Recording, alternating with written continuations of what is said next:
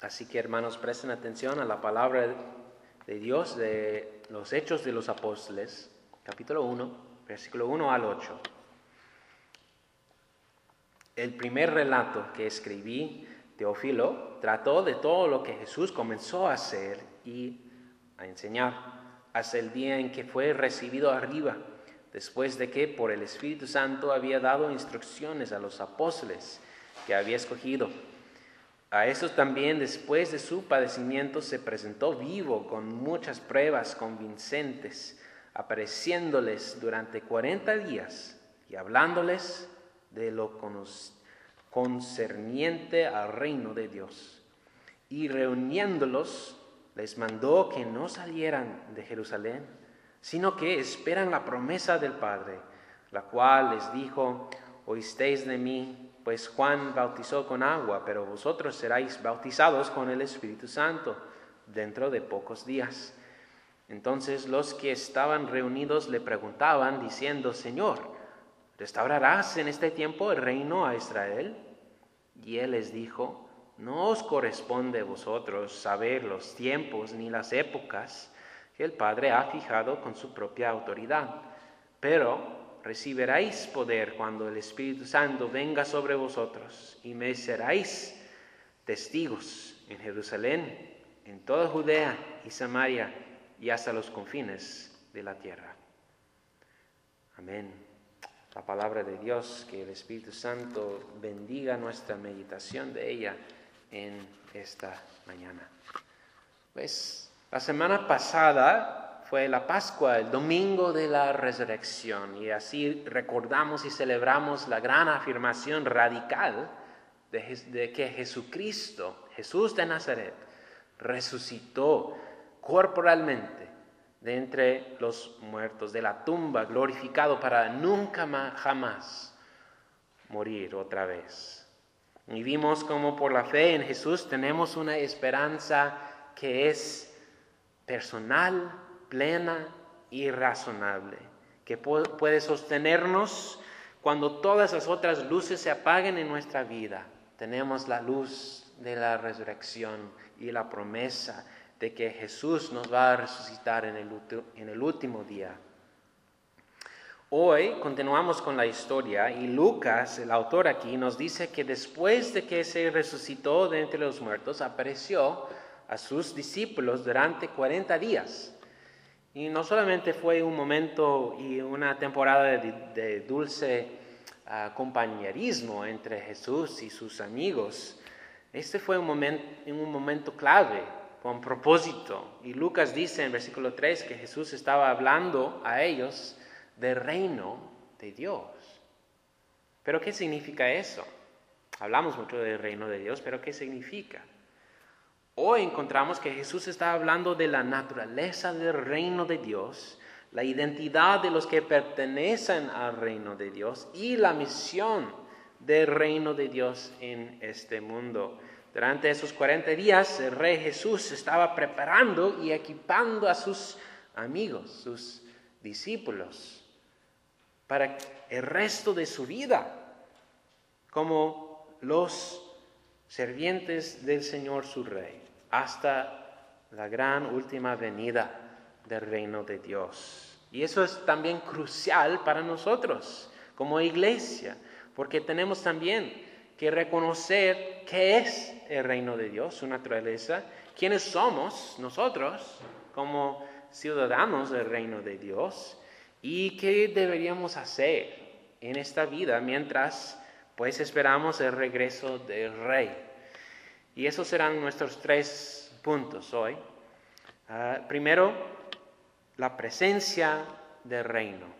La presencia del reino.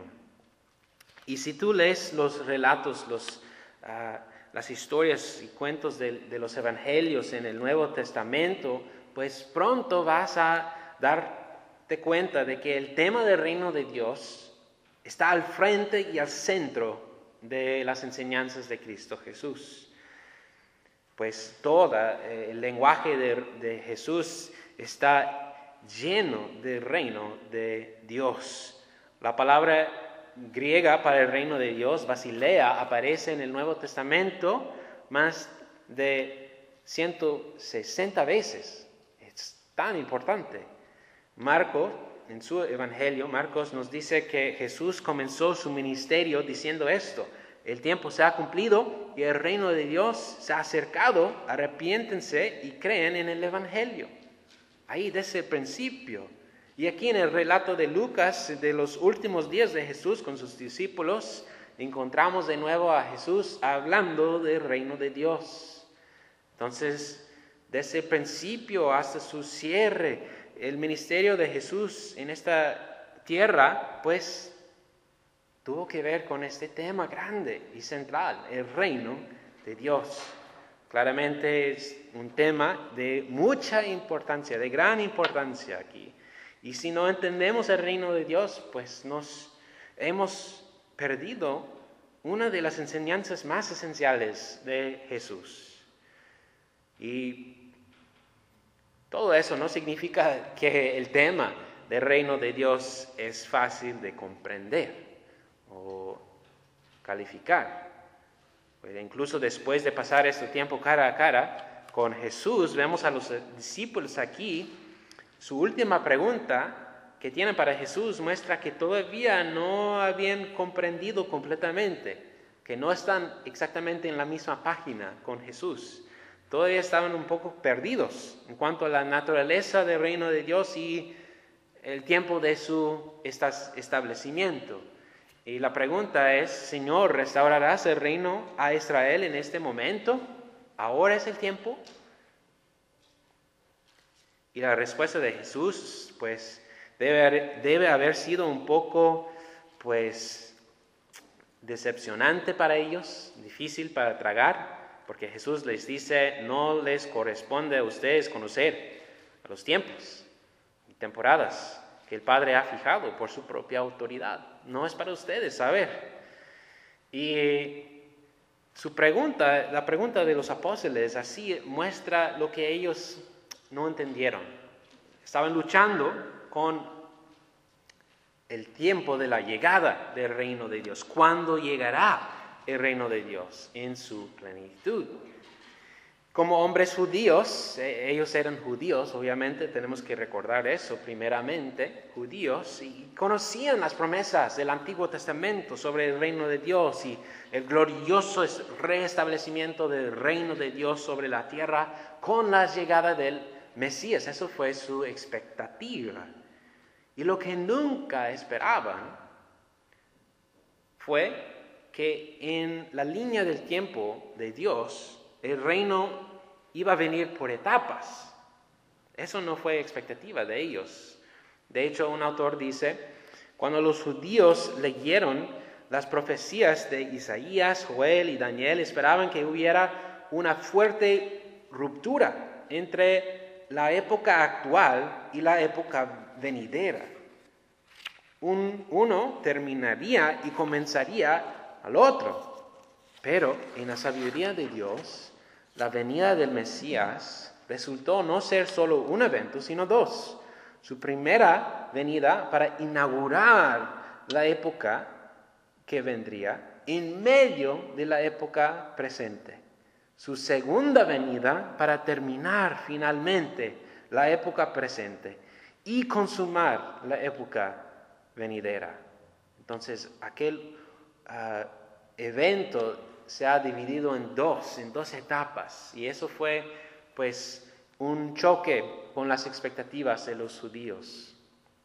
Y verán, los discípulos pues sabían que la resurrección de Jesús era la afirmación pública de Dios que Él, como el Mesías esperado durante tanto tiempo, el Hijo de Dios, el Hijo de David, el heredero del trono en el reino de Dios, es Jesús de Nazaret. Sabían y reconocían esa afirmación en la resurrección de Cristo, que fue como la coronación por poder de Dios a Jesús como rey. Entonces se dieron cuenta de que en cierto sentido el reino de Dios ya estaba ahí con ellos, realmente presente, con el rey mismo resucitado. Pero también vieron que muchas de las promesas sobre el reino de Dios del Antiguo Testamento y de la boca de Jesús mismo no se habían cumplido todavía. Entonces, por ejemplo, algunas promesas como ¿dónde está la obediencia de las naciones a Dios? ¿O dónde está la vindicación y la restauración gloriosa del pueblo de Dios? ¿Y qué pasó con la renovación del mundo? Con la justicia rodando, rebosando como aguas y la justicia y buenas obras como corriente inagotable, según Isaías. ¿Y dónde está la eliminación de la muerte? ¿Y dónde está Dios enjugando de nosotros cada lágrima? ¿Qué pasó con todas esas promesas? ¿Cuándo se van a cumplir? Y esto es con lo que los apóstoles estaban pues lidiando, preguntando, el aspecto ya del reino de Dios, pero aún no del reino de Dios.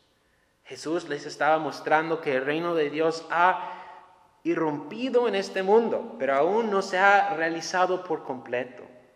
Jesús lo ha inaugurado con su resurrección de entre los muertos, pero lo va a consumir, o lo va a consumar con su regreso.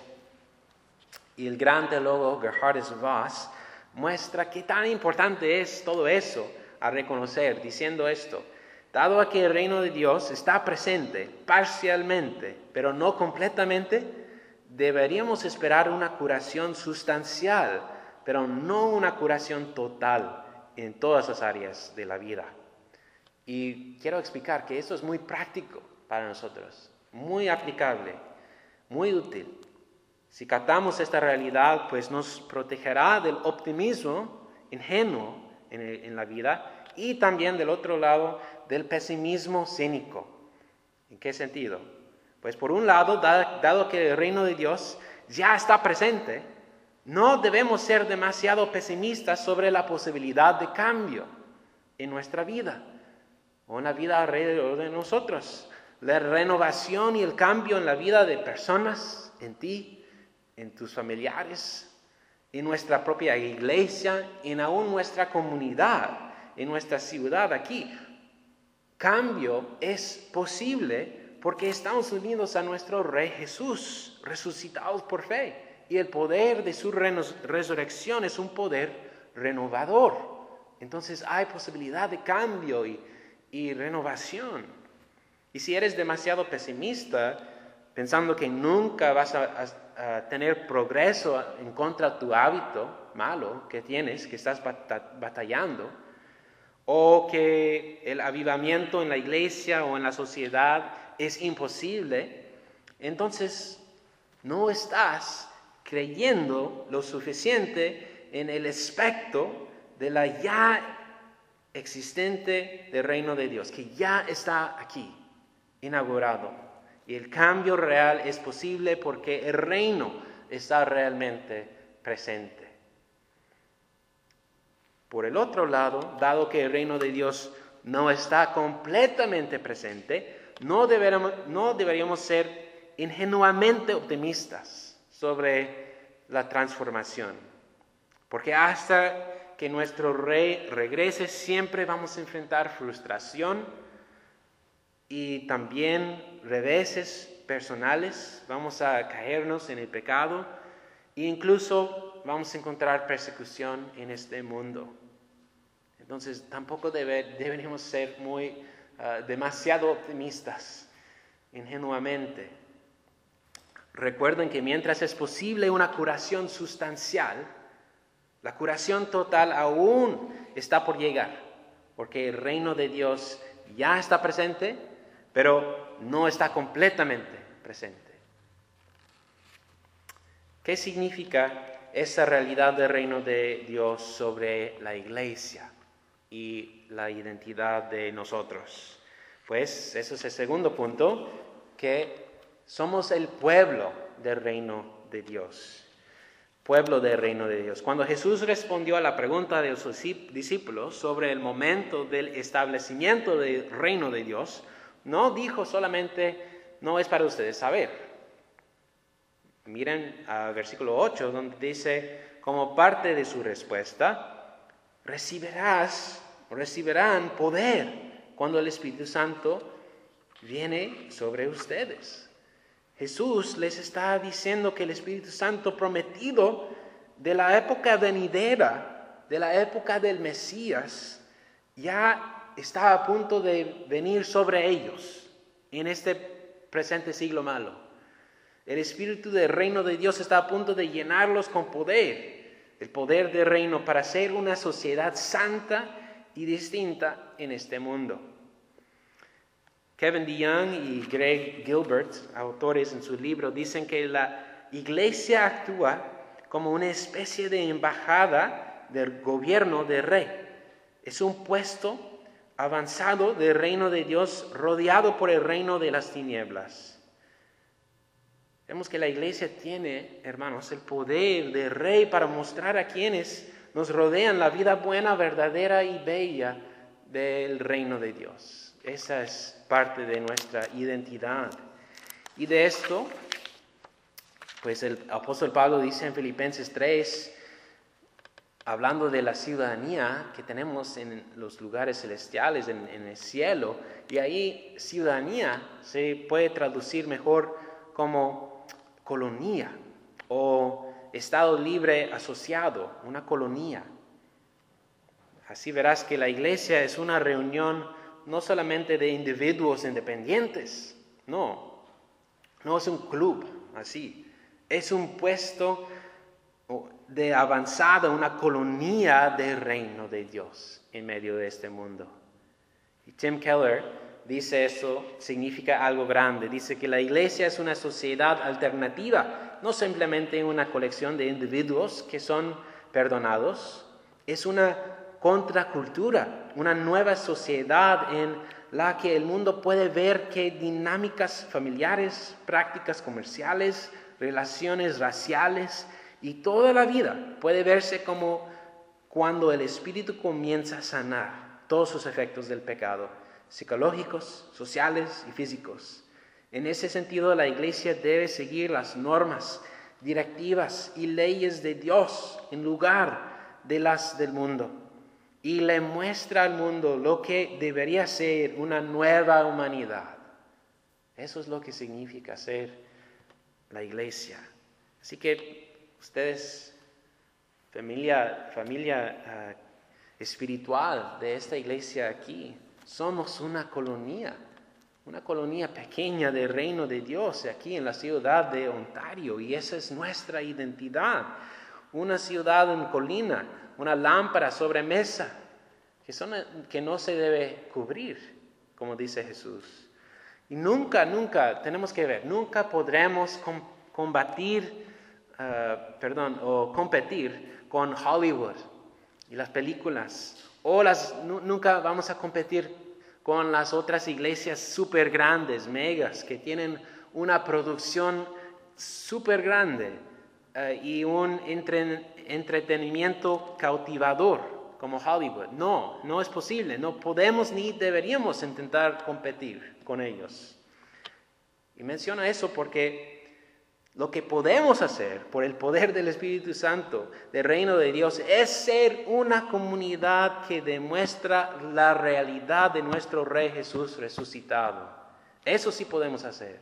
No cuesta nada de dinero compartir la vida juntos de manera significativa. Orar por otros, unos por otros, llorar unos con los otros, regocijarnos unos con los otros.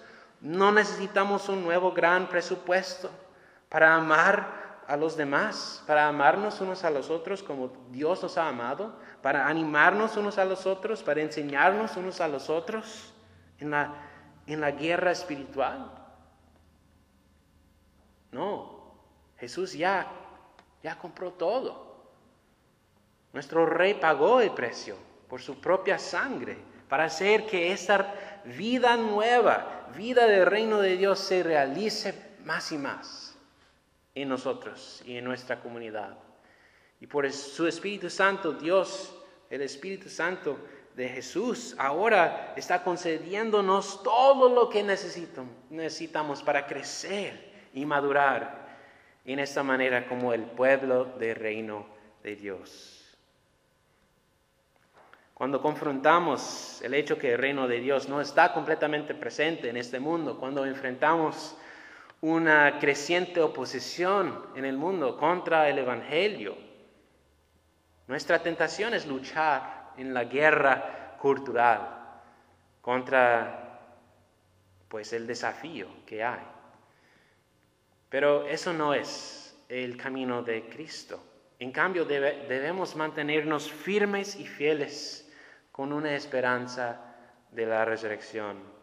El autor Rod Dreher, en su libro, dice: podría ser que la mejor manera de luchar contra la inundación venidera es dejar de la lucha contra la inundación, es decir, dejar de apilar sacos de arena y en lugar construir un arca en lo que refugiamos hasta que el agua retroceda y podamos volver a poner nuestros pies en la tierra firme. En lugar de desperdiciar energía y recursos en batallas políticas imposibles de ganar, deberíamos trabajar en la construcción de comunidades, instituciones y redes de resistencia que pueden sobrevivir y eventualmente superar la ocupación. Vemos de eso, hermanos, la aplicación es que la iglesia está llamada a vivir en la realidad de la resurrección de Jesús y la presencia de su reino que ya está en este mundo. Estamos llamados a vivir como colonia de reino por el poder del Espíritu Santo. Y cuando nos demos cuenta de esa realidad, estaremos más listos para nuestra misión como el pueblo de reino. Y nuestra misión principalmente es la proclamación del reino. Es el tercer punto, proclamación del reino. Al igual que las empresas que son exitosas en el mundo, que tienen sus declaraciones de su misión muy claras, la iglesia necesita saber cuál es su gran misión en este mundo. Y encontramos en la Biblia que no es una misión que nosotros tenemos que crear, más bien es algo que hemos recibido por nuestro Rey Jesús.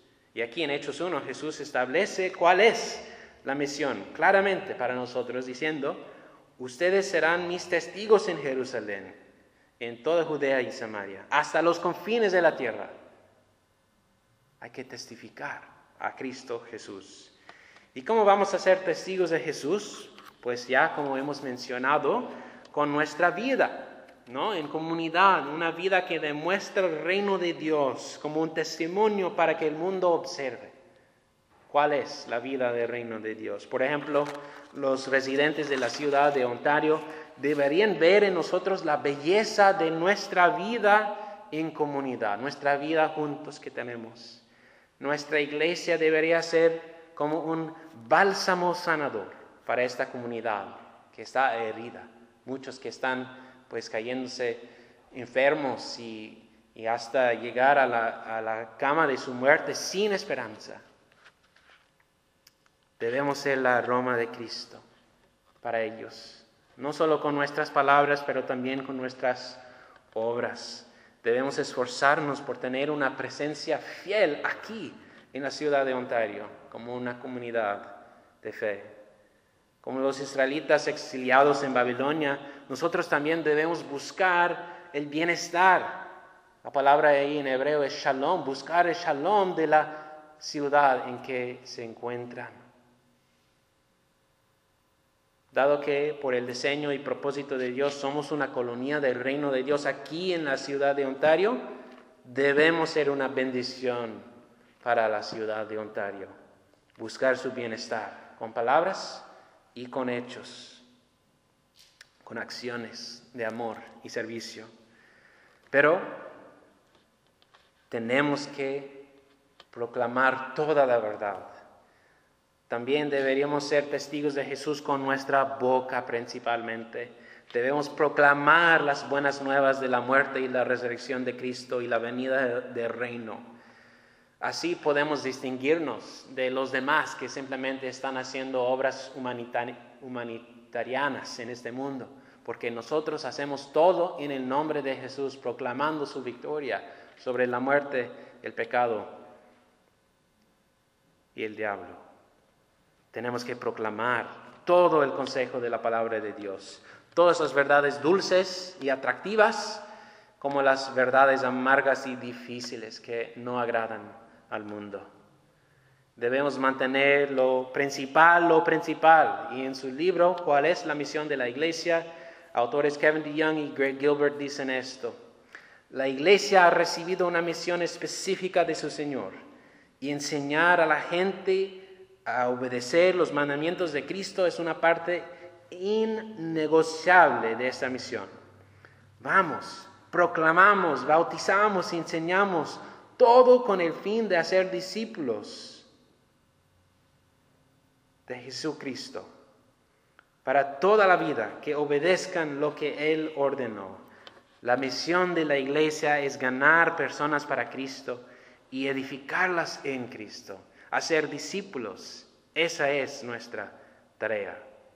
Y también, hermanos, esa es nuestra tarea aquí como colonia del Reino de Dios en Ontario, llenos del Espíritu Santo prometido a nosotros para empoderarnos a hacer la obra, la tarea. Debido a que el reino de Dios aún no está completamente aquí, pues no seamos ingenuamente optimistas sobre el cambio y la renovación, el efecto que podemos tener aquí.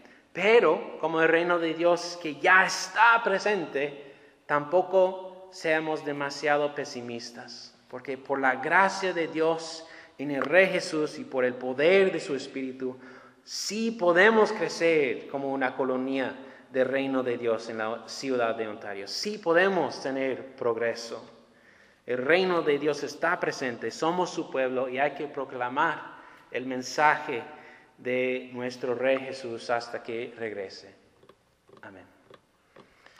Gracias, Padre Dios, por traer a nosotros el reino de Dios con la llegada de Cristo Jesús, su encarnación, su vida, demostrando el poder y la belleza del reino de Dios en perfección, y luego con su resurrección de entre los muertos, así inaugurando en este presente siglo malo el reino de Dios, que está ya presente, pero aún se no ha realizado en su plenitud.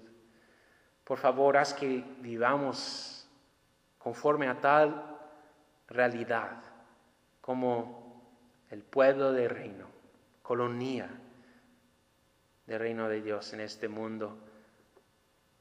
Por favor, haz que también tengamos la firmeza de nuestras convicciones y también la esperanza y amor de proclamar, de testificar al Evangelio de Cristo Jesús en todo momento.